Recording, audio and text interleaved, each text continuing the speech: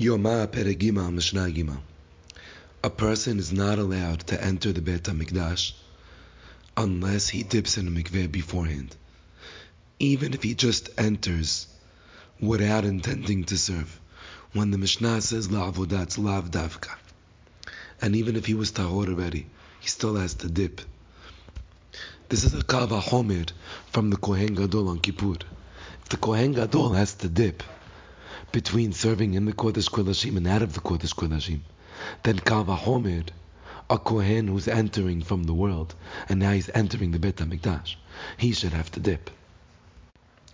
Now the Mishnah explains that on Yom Kippur, the Kohen Gadol dipped in the mikveh 5 times.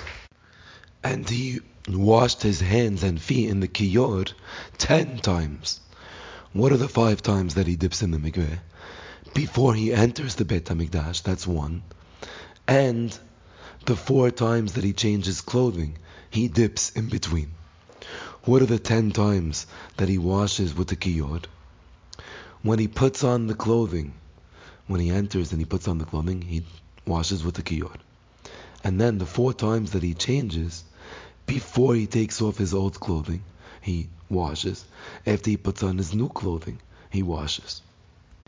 And then a 10th time, at the end of the day, when he takes off his sacred clothing. Getting back to the 5 times that he dipped in the mikveh, they were all done in the Beit HaMikdash.